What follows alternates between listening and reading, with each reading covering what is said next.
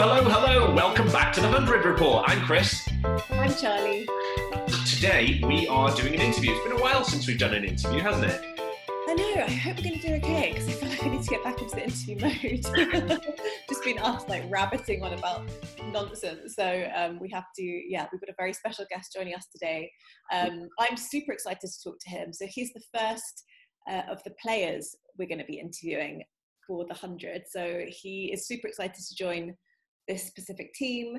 He's had a lot of franchise experience. He's a white ball specialist, played for England before, and he's also a member of the TMS team now as well. Yeah, I can't wait. But before we do, if you guys are joining us and you haven't subscribed to us yet, please do. We are on Instagram as well at The 100 Report, on Twitter at 100 Report, and if you're watching this on YouTube, the button to click like is right there, and do give us a follow. We are fun, I promise with you. But without further ado, let's get into our interview with the one and only Tymal Mills. Tymal Mills, thank you so much for joining us on the 100 Report. How are you? How was your Easter weekend?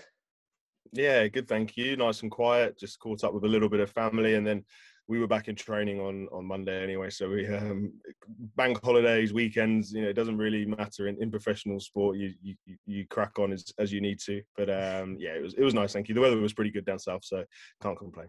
Yeah, it's strange. Obviously, I am by no means any good at cricket whatsoever, but I went for my first net yesterday, and this morning I couldn't get out of bed. So I'm sure you guys are a little bit more prepared for things like that. But one of the things that I wanted to ask, given that you obviously been playing cricket for quite a time now, thinking back, when was it the first time that you realised that you could bowl at the speed of sound? I don't know if I'm that quick, but it was apparent quite early. I was a late comer to cricket. I played my first ever game of cricket when I was 14, so I didn't grow up with the sport. I wasn't in youth setups. It wasn't playing in the back garden with brothers, sisters, mum, dad, or anything. But when I eventually started to play, it was kind of the one. It was noticeable at that village standard that I was quicker than anybody else playing, and then that was pretty much the case as my rise kind of went, really. Kind of go from a village team. I then kind of joined a bigger, more established cricket club. Then I grew up in Suffolk, so minor counties, age group stuff, then minor counties first team, then on to Essex Academy as well. So from there, and so I've always been blessed with pace, I guess, and then it's just been a case of trying to harness around it and obviously working a bit of accuracy and a bit of skill as well as I went on. It's obviously a great bonus as well, being a lefty as well. It feels like as soon as anybody sees a left-hander, they go, right, we're either going to make you as fast as we possibly can, or we're going to start teaching you to bowl finger spin. Was that ever a thing in your mind? Did you go, maybe let's see if I can turn it away? No, not at all. I was always about fast bowling. But yeah, you're right. Being a lefty it's a natural advantage. You grow up, chances are you're playing cricket in the garden or a local club, playing youth cricket. More often than not, you're facing right arm over bowlers, aren't you? If mum, dad, uncle, cousin or anything, you're playing in the garden, giving you some throwdowns, it's normally right arm over, bowling machine set up, right arm over. So left armers do have a bit of an advantage, I think, just going back from really small kids or whatever time you start playing cricket. Just you're something that a lot of batters haven't faced as much of, I guess. And I'd love to ask you about franchise cricket, because obviously you've got a lot of experience with different franchise teams around the world. From a player's perspective, how does it work when you join a new team? Obviously you have about 4 or 5 days as such to sort of build that team spirit. What's the process that you guys go through as a new team? Oh, look, it varies team to team, and ultimately the most successful teams get that that process right, or as right as they can. As you say, the lead time into tournaments varies. Sometimes you might have 2 weeks. Sometimes you might have 2 days.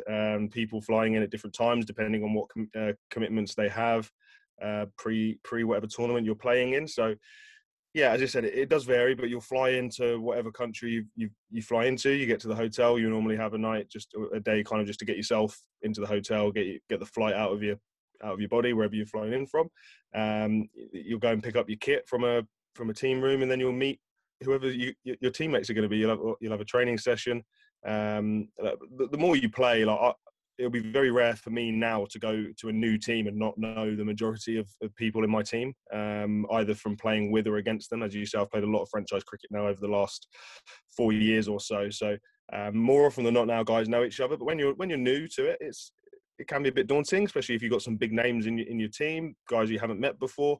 But then also there's a cultural thing as well. So if you're going to Pakistan, Bangladesh, India, you're playing with majority, obviously, foreign guys to you. So there's different cultures. For example, when playing in the PSL, you have to take into account prayer times. Obviously, a lot of the guys will be praying 5 times a day. So there'll be guys just popping off from training to pray or if you know, so Friday prayer is obviously a really big one in Islam. So if you have training on a Friday afternoon, as a foreigner, you need to know that training is going to take longer, because at some point they're all going to go and do their big weekly prayer for the week. So these are the things that you learn that you don't necessarily think of when you think about franchise cricket. But yeah, the better you can get involved and understand and get amongst your new teammates for what is a short period of time, the better, in my opinion. I was always curious as well, especially playing in big global franchise competitions, and especially, like you say, if you're going somewhere like the subcontinent or to somewhere like that, or maybe even South Africa to a degree, how much language barriers can be an issue. Obviously, you might have some people for whom English is not their first or indeed their second language. Do you find that makes it sometimes a little bit more difficult in terms of, especially on field tactics and trying to discuss play, or does it not become an issue after a while? Yeah, for the most part, it's okay, because you'll often have local senior players that have played international cricket, have been around the game a lot, who will speak good English. So at the very least, there will be normally the captain of your team, as you say, in the subcontinent, will be a senior figure. More often than not, he's played for his country, so he'll speak good English, and he can then help with those language barriers. When I played in the Afghanistan Premier League a couple of years ago, that was probably the one where it was a little bit more tricky. The captain, he didn't speak great English himself. We had a foreign coach, and it was very difficult you kind of lean on the English speakers that are there to try and help get messages out there. But once you're in the middle, it's more of a case of just pointing and gesturing, as opposed to needing to speak any like my Pashto or my Urdu isn't exactly fluent, so I don't try that. Yeah, it's probably, in terms of shouting across fields, it's probably similar when you're facing gale force winds in April in England. Exactly. But speaking of franchising games, we wanted to move on to the 100, because obviously it's the 100 report. What were your first thoughts when you first heard about the 100, especially because it's such a different format and it's such a different way of playing the game? Just wanted to get your thoughts on the game as a concept in general. Yeah, obviously, look, it was a little while ago now, wasn't it? When the announcement was first made. Obviously, we should be 1 season deep now, but for obvious reasons we're not. But as a concept, I don't really know. I wasn't. They had I think about 4 or 5 trial games at the end of one summer, but that was the year that we at Sussex got to finals day, so it clashed. So we weren't available to play in these trial games. Or by all accounts, the trial games went pretty well. The guys said it was pretty easy to pick up. It didn't take too long before you knew what you were doing. But yeah, I haven't actually thought about the concept too much. I think I'd like to think we'll pick it up quickly. I don't think it'll be too dissimilar from T20 cricket in terms of the actual gameplay when you're out there in the middle. Obviously, I could be wrong, but I think that'll be one of the main things, that whenever we do get together as a squad after the blast and before the 100, you want to just make sure everybody knows the rules exactly, and then try and figure out who's going to potentially be doing what roles. Again, I think it'll be one of those where the team that adapts the quickest and finds the winning formula the quickest will probably win, because it's, as you say, every team's going to be starting on an even keel.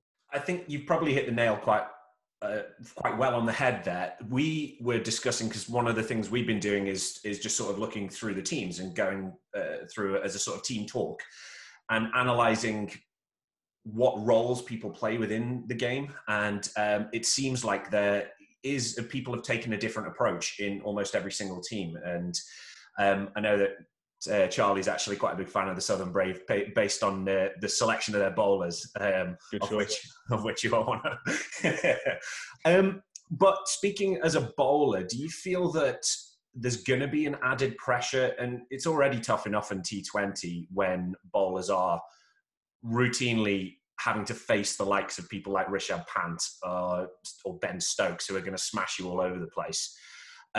So not only that pressure, but given that it's even shorter, do you feel that there's an added pressure, or especially given the 5 balls, 10 balls per side thing, it might actually work the other way and make it a little bit easier? Look, it's the only pressure will be what you put upon yourself. I'm of the opinion that it will, the cream will rise to the top, and the people that maybe aren't quite to the level will fall away to the side. That's how I see it. It's an opportunity to test yourself against the best in the world. You look at the names, as you say, in the team sheets, there's some serious players there. So if you can stand up against those, you're only going to do yourself a massive credit. And if you don't, you're going to learn about yourself, where you need to get better. So it's going to be more so how guys deal with that pressure. Obviously, there'll be a lot of guys that play in this tournament this summer that won't have played in franchise cricket before. So they might feel a bit more pressure, a bit more nerves, as you say, playing on the big stage against these world-class players. But for kind of maybe those of us that have played franchise cricket before, it'll just be another tournament, really. And you go about your business as you do, and you expect yourself to perform, and you'll judge yourself on your performances. That's certainly how I'll be going about it.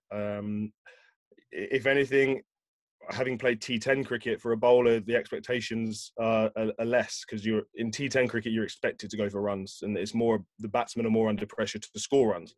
Yeah. Whereas in T20 cricket, it's a little bit more even.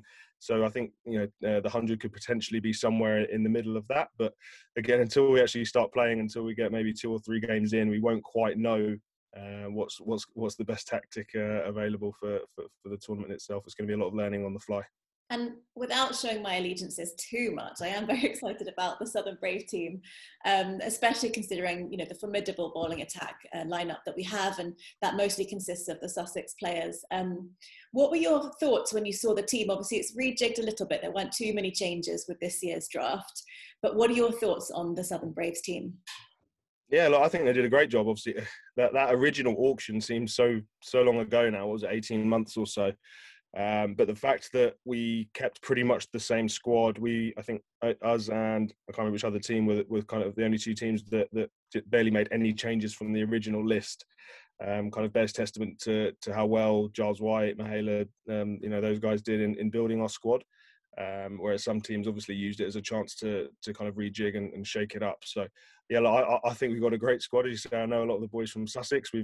They've chosen to keep us together as best as they can. But yeah, we've got a good team. You look at the team where we've got a lot of bases covered. We've got a lot of all-rounders. Obviously, we've got specialists at kind of all different positions. So look, I'm sure every team will be looking at their team and thinking they're great and that they're going to win. But yeah, obviously that's my standpoint as well. And on anything that Mahela touches at the moment seems to turn to gold. I mean, his IPL experience will be so beneficial for the Southern Brave, I'm sure. But also, I wanted to ask you what you think your role is within the team. Obviously, it is a heavy pace attack already. Are you hoping to open, or are you hoping to sort of do more of the death bowling overs? Where do you see yourself in the team? Yeah, look, traditionally I'll bowl in that initial power play, and then I'll come back and bowl at the death. So those are the 2 hardest times to bowl, and that's where I've made my kind of my living and my career. So I'd like to think that's the role I've been drafted to continue to do. But you have to be adaptable as well. If I get asked to do a different role, I'll do that. As you say, we've got a lot of bowling options in this team, both in terms of pace and with spin. So as you say, until really we get closer to the time and you start speaking to the coaches and to the support staff, you don't quite know what your role's going to be. We might rock up for training day one, and Mahela might say, "Oh, we want you to do a different role on the team," and you can't really say no. So you have to adapt as best as you can and give your best performance, even if it's not in a role that you prefer doing. But I'd imagine that would be my role in the team. But as I say, we're 4 months away, 5 months away, whatever it is, and we'll find out in July, I guess. did look at the Southern Braves as well, especially given the bowling unit that's there and the level of experience in white ball cricket. Do you feel like, especially from a personal standpoint and also from the team's perspective as well, that you're going to see huge benefits having a bowling attack that have a dearth of experience in international white ball cricket? Yeah, experience is always key. As I mentioned earlier, maybe there's going to be some guys that haven't played franchise cricket, haven't played these big tournaments, and it might take them a couple of games to kind of, settle down, get their feet under the table as such. But whereas you look at our squad, a lot of guys have played international cricket and also played in franchise tournaments around the world. We don't have too many players that haven't experienced, these different conditions, these different atmospheres. So I think that'll be a definite plus and a benefit. And we've got an experienced side and a team that will expect to do well, I'm sure. So I think, again, the main key is just going to be adapting to the format and to the tactics as best we can, and figuring out a winning formula as soon as we can. And obviously, ultimately, it comes down to individual performances. Can somebody score 100? Can somebody take a fifer? Because if somebody does that in a game, you win more often than not. So when it comes down to it, that's where I see it going. And again, with the squad assembled, I'd like to think that we've got quite a lot of players that are able to potentially do that. And more recently, we've actually heard you regularly on TMS, especially over the India series. Is it difficult as a player to sort of go from observing to being observed, and sort of being paid for your opinion one day and then kind of blocking it out the next when you're back to being a player? How does that work? Not really when I'm playing. I don't obviously think about it at all. I'm just trying to be as kind of pragmatic with my time as possible. Obviously, playing only T20 cricket, short form cricket, I have a lot more free time than your regular cricketer who's playing all formats. In terms of days of the year, I do less in the year. So how do I fill that time? And I have an interest in the media and journalism. So if I can get work doing so, I will. I have to be careful a little bit about what I say, because I'm still a current player and I have skin in the game. I have relationships with players, coaches, and things. So I try not to be, too harsh or too opinionated at the moment. Maybe that'll change when I retire, because you don't want to be, saying things that are maybe out of line or very opinionated about a certain player, and then you're playing with them, a few weeks later. That's obviously not something that you'd recommend doing. But I enjoy doing the media work. I try and give as good an insight I can into the current world of playing, and I think I might actually be doing some stuff with the BBC during the 100 as well. So I'll actually be playing and working, I think, in the same capacity. So when I'm not playing, you might also see me doing some commentary also, and I'll try and, if I can, give as best insight as I can into what it's actually like to play in the games. Yeah, I speak from a fan's perspective, that I always found that so interesting. You think back in the days of, I think it was the Big Bash League, where Andrew Flintoff got mic'd up, and it's just that that extra level of involvement from an audience or a spectator's point of view that really just draws it into it. I certainly get the feeling that the 100 is very much about audience inclusion.